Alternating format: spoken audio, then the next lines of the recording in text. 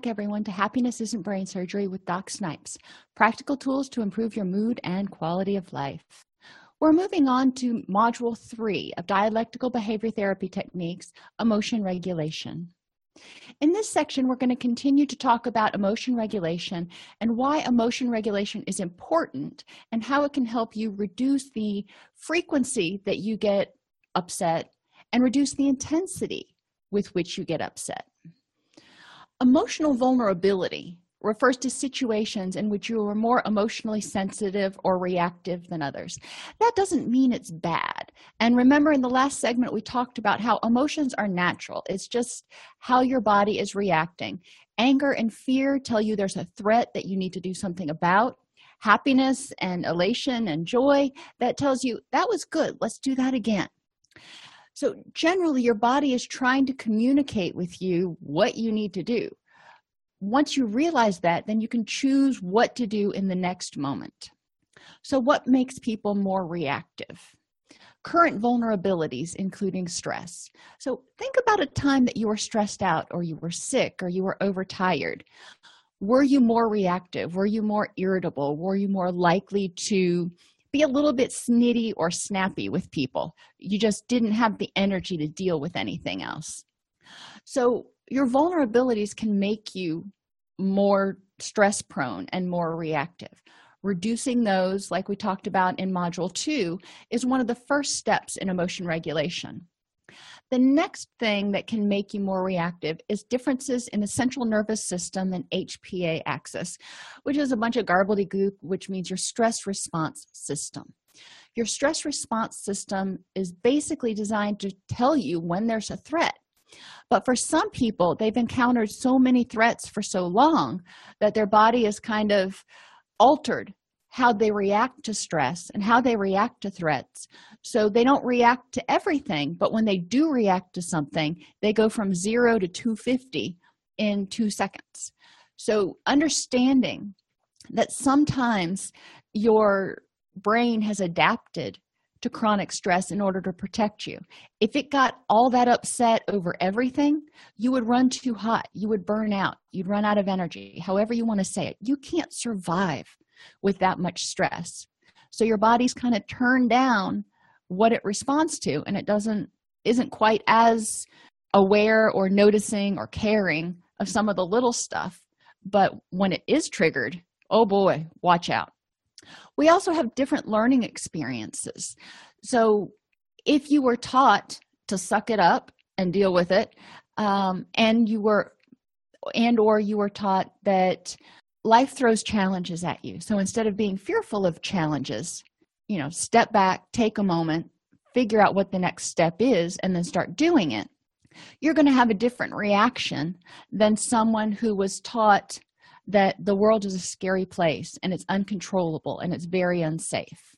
So different learning experiences growing up are going to affect what you perceive as stressful and how stressful or how threatening you perceive it. And the degree to which something conflicts with your beliefs about how the world should be will also make you more reactive. So if you hold on just steadfastly to the belief that life should be fair, well, you know what? You're going to be disappointed a lot, which means that you're going to be emotionally reactive. You're going to get angry a lot. You're going to get disappointed a lot, which is going to make your reactions seem overwhelming because it seems like you're constantly getting angry. So we're going to talk about how to address some of these things. We talked about reducing vulnerabilities in Module 2, so we're going to move on to the HPA axis. For your information, HPA stands for hypothalamic pituitary adrenal axis, which is basically your threat response system. When it's activated, the body sends out your stress hormone, which is called cortisol. Cortisol is really cool if you are in a fight or flight situation, if you are actually in danger. It causes your blood sugar to increase, so you've got immediate energy. It causes wake-up excitatory chemicals and hormones to be released, which gets you stimulated. Now, stimulated doesn't necessarily mean happy. It can mean like really stressed out or really angry. You are ready to go. It also suppresses sex hormones. Unfortunately, well, I mean, the good part is that your body is not thinking about sex at that point. It's saying survival is more important. Unfortunately, sex hormones are really important in making the brain chemicals responsible for calmness, anti-anxiety, sleep, and anti-depression or happiness. Your sex hormones are responsible for helping those neurotransmitters be available. So when they're suppressed, especially if they're suppressed for a long time because you're under chronic stress, you're probably going to start feeling anxious, depressed, and have poor sleep. So when the system's working well, it's really cool because your body devotes all of its energy to fighting or fleeing and protecting yourself and not getting sidetracked with hormones and all that other stuff. Unfortunately, for people with emotional dysregulation or for people who are anxious or depressed or however you want to label yourself, it's likely that you've got a situation going on where you're under chronic stress. So this cortisol has just been staying in your system, which has been suppressing your hormones, your sex hormones, and causing less availability of the happy and the calming neurotransmitters because your body always thinks there's a stress. You're staying on high alert. You can't calm down. You can't sleep well.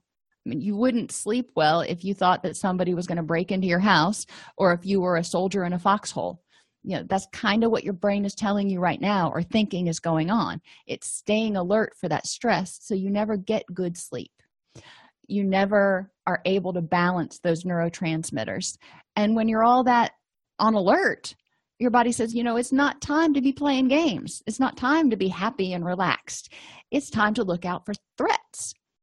Part of emotional regulation is recognizing that we have got to reduce our basic stress levels, and that means starting to take care of yourself.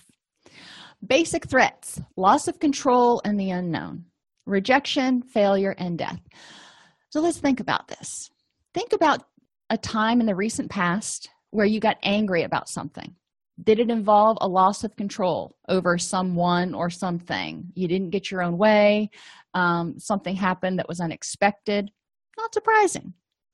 Rejection or failure, whether it's a loss of a relationship or you didn't get a job, if it's something that indicates that you weren't successful, you weren't in control of the situation, you weren't succeeding, which also may contribute to, fear of rejection. We all want to be liked. But if you've got low self-esteem, then you need others to like you because you don't like yourself. So if you've got low self-esteem, then this basic threat of rejection and failure can feel just overwhelming. And death. We all have different thoughts and feelings about death and life and the afterlife and all that kind of stuff. But when something happens that could potentially hurt you, harm your body, harm your personal self, it's natural to get angry or anxious because generally, most of us don't want to die right now. We realize it'll happen eventually, but not today. So when something happens that threatens your safety, it's natural to feel anxious or angry.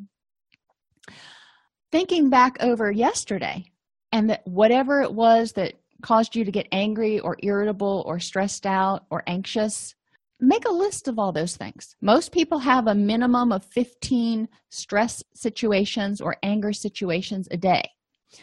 So think back over those things and figure out what threats they were related to. And then think, was there really anything to get upset about? Was it really a big deal that I didn't have control in this situation? Was it really a big deal that I didn't succeed at this? The next step after reducing your vulnerabilities is starting to address the threats and identifying the ones that are real threats and actual, potentially harmful things versus things your mind tells you this could be a threat. Because your threat response system, all it is there to tell you that there's a possibility there's a problem. It's like a fire alarm, a smoke alarm.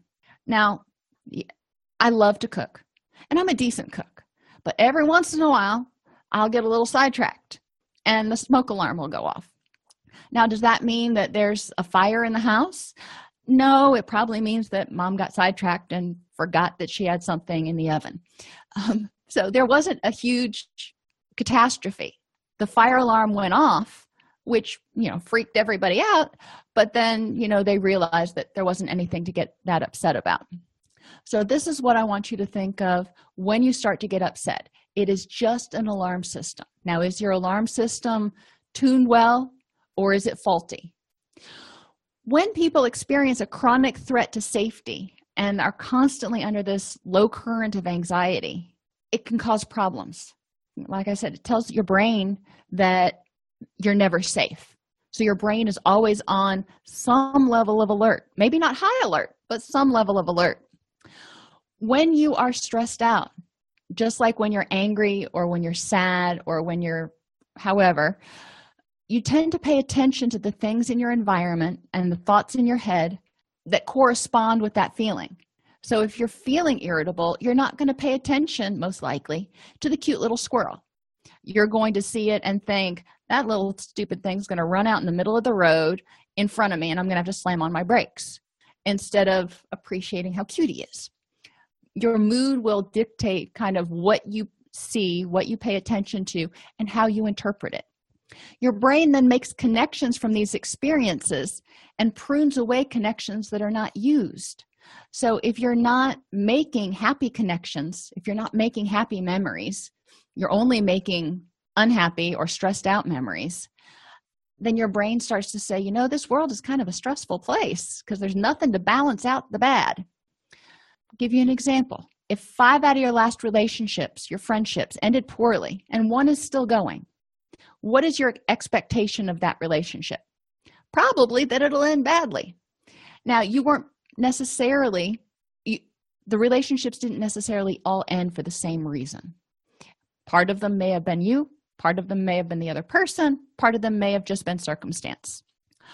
But your expectation is just kind of based on a global appraisal of, the last 5 people left, so everybody leaves all the time. How does that affect your relationships with other people and your willingness and desire to make new relationships? People who feel a lack of control over their environment are particularly vulnerable to chronic stress. So if you've been in a situation before where you couldn't predict from moment to moment what was going to happen, you didn't feel like you had control, you didn't feel like you were safe, you didn't feel like your needs were being met, emotional or physical, you may be more vulnerable to chronic stress. This is very true with people who come from situations where they've been abused or neglected, whether it's a child or an adult. Those people will tend to feel more anxious and more stressed and on more alert because they couldn't predict their environment. The same is true, though, for people with anxiety or depressive disorders.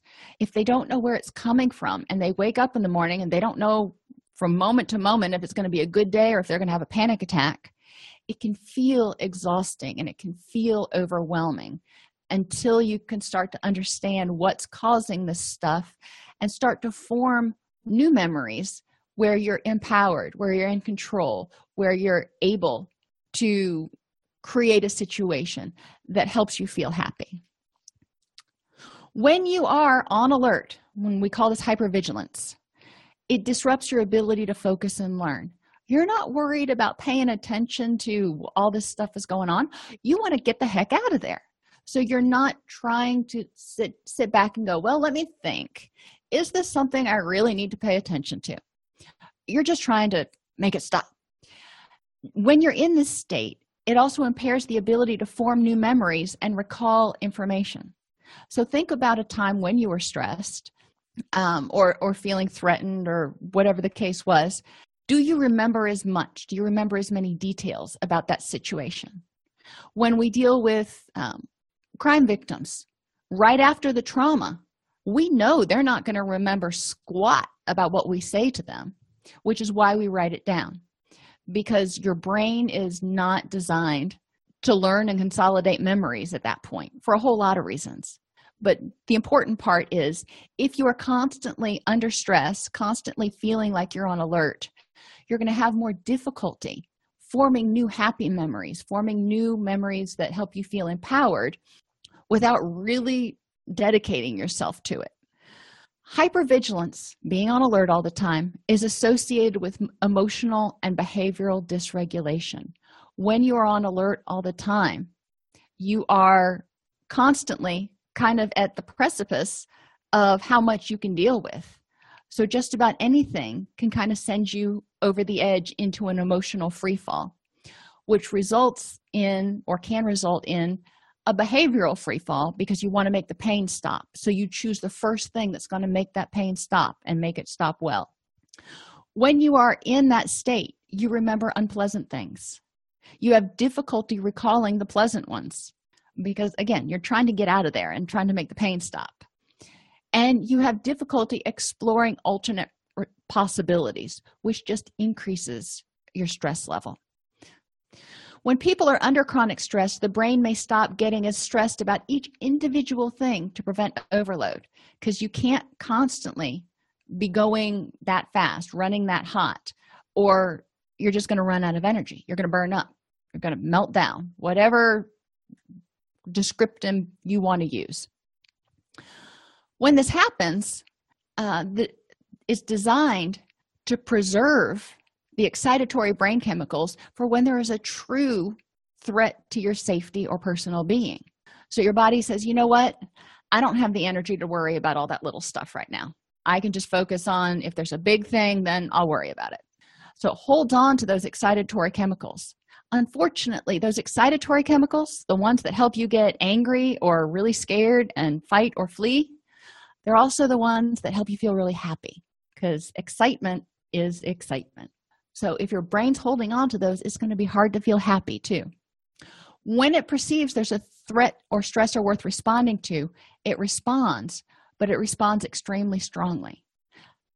Think about a time when you were stressed out and something that normally would have just been an irritant, and you'd be like, oh, really? I'll deal with that later. You just lost your mind over. Well, you see what's happening here. Your brain had started saying, I don't have energy to pay attention to all the little stuff. And then when somebody started poking the bear, you freak out. And this is what we call dysregulation. The survival point in that, and I do want you to see the function.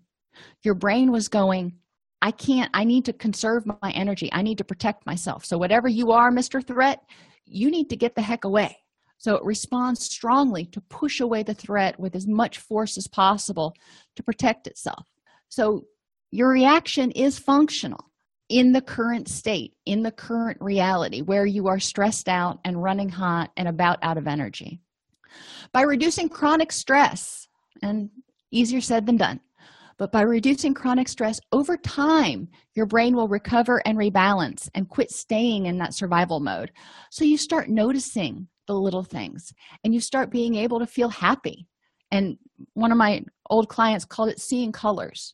He said in early recovery, his brain had been running hot for so long, he abused stimulants, that he couldn't see colors. It was all gray. Nothing got him excited. It was just blah. But over time, he started being able to see colors again.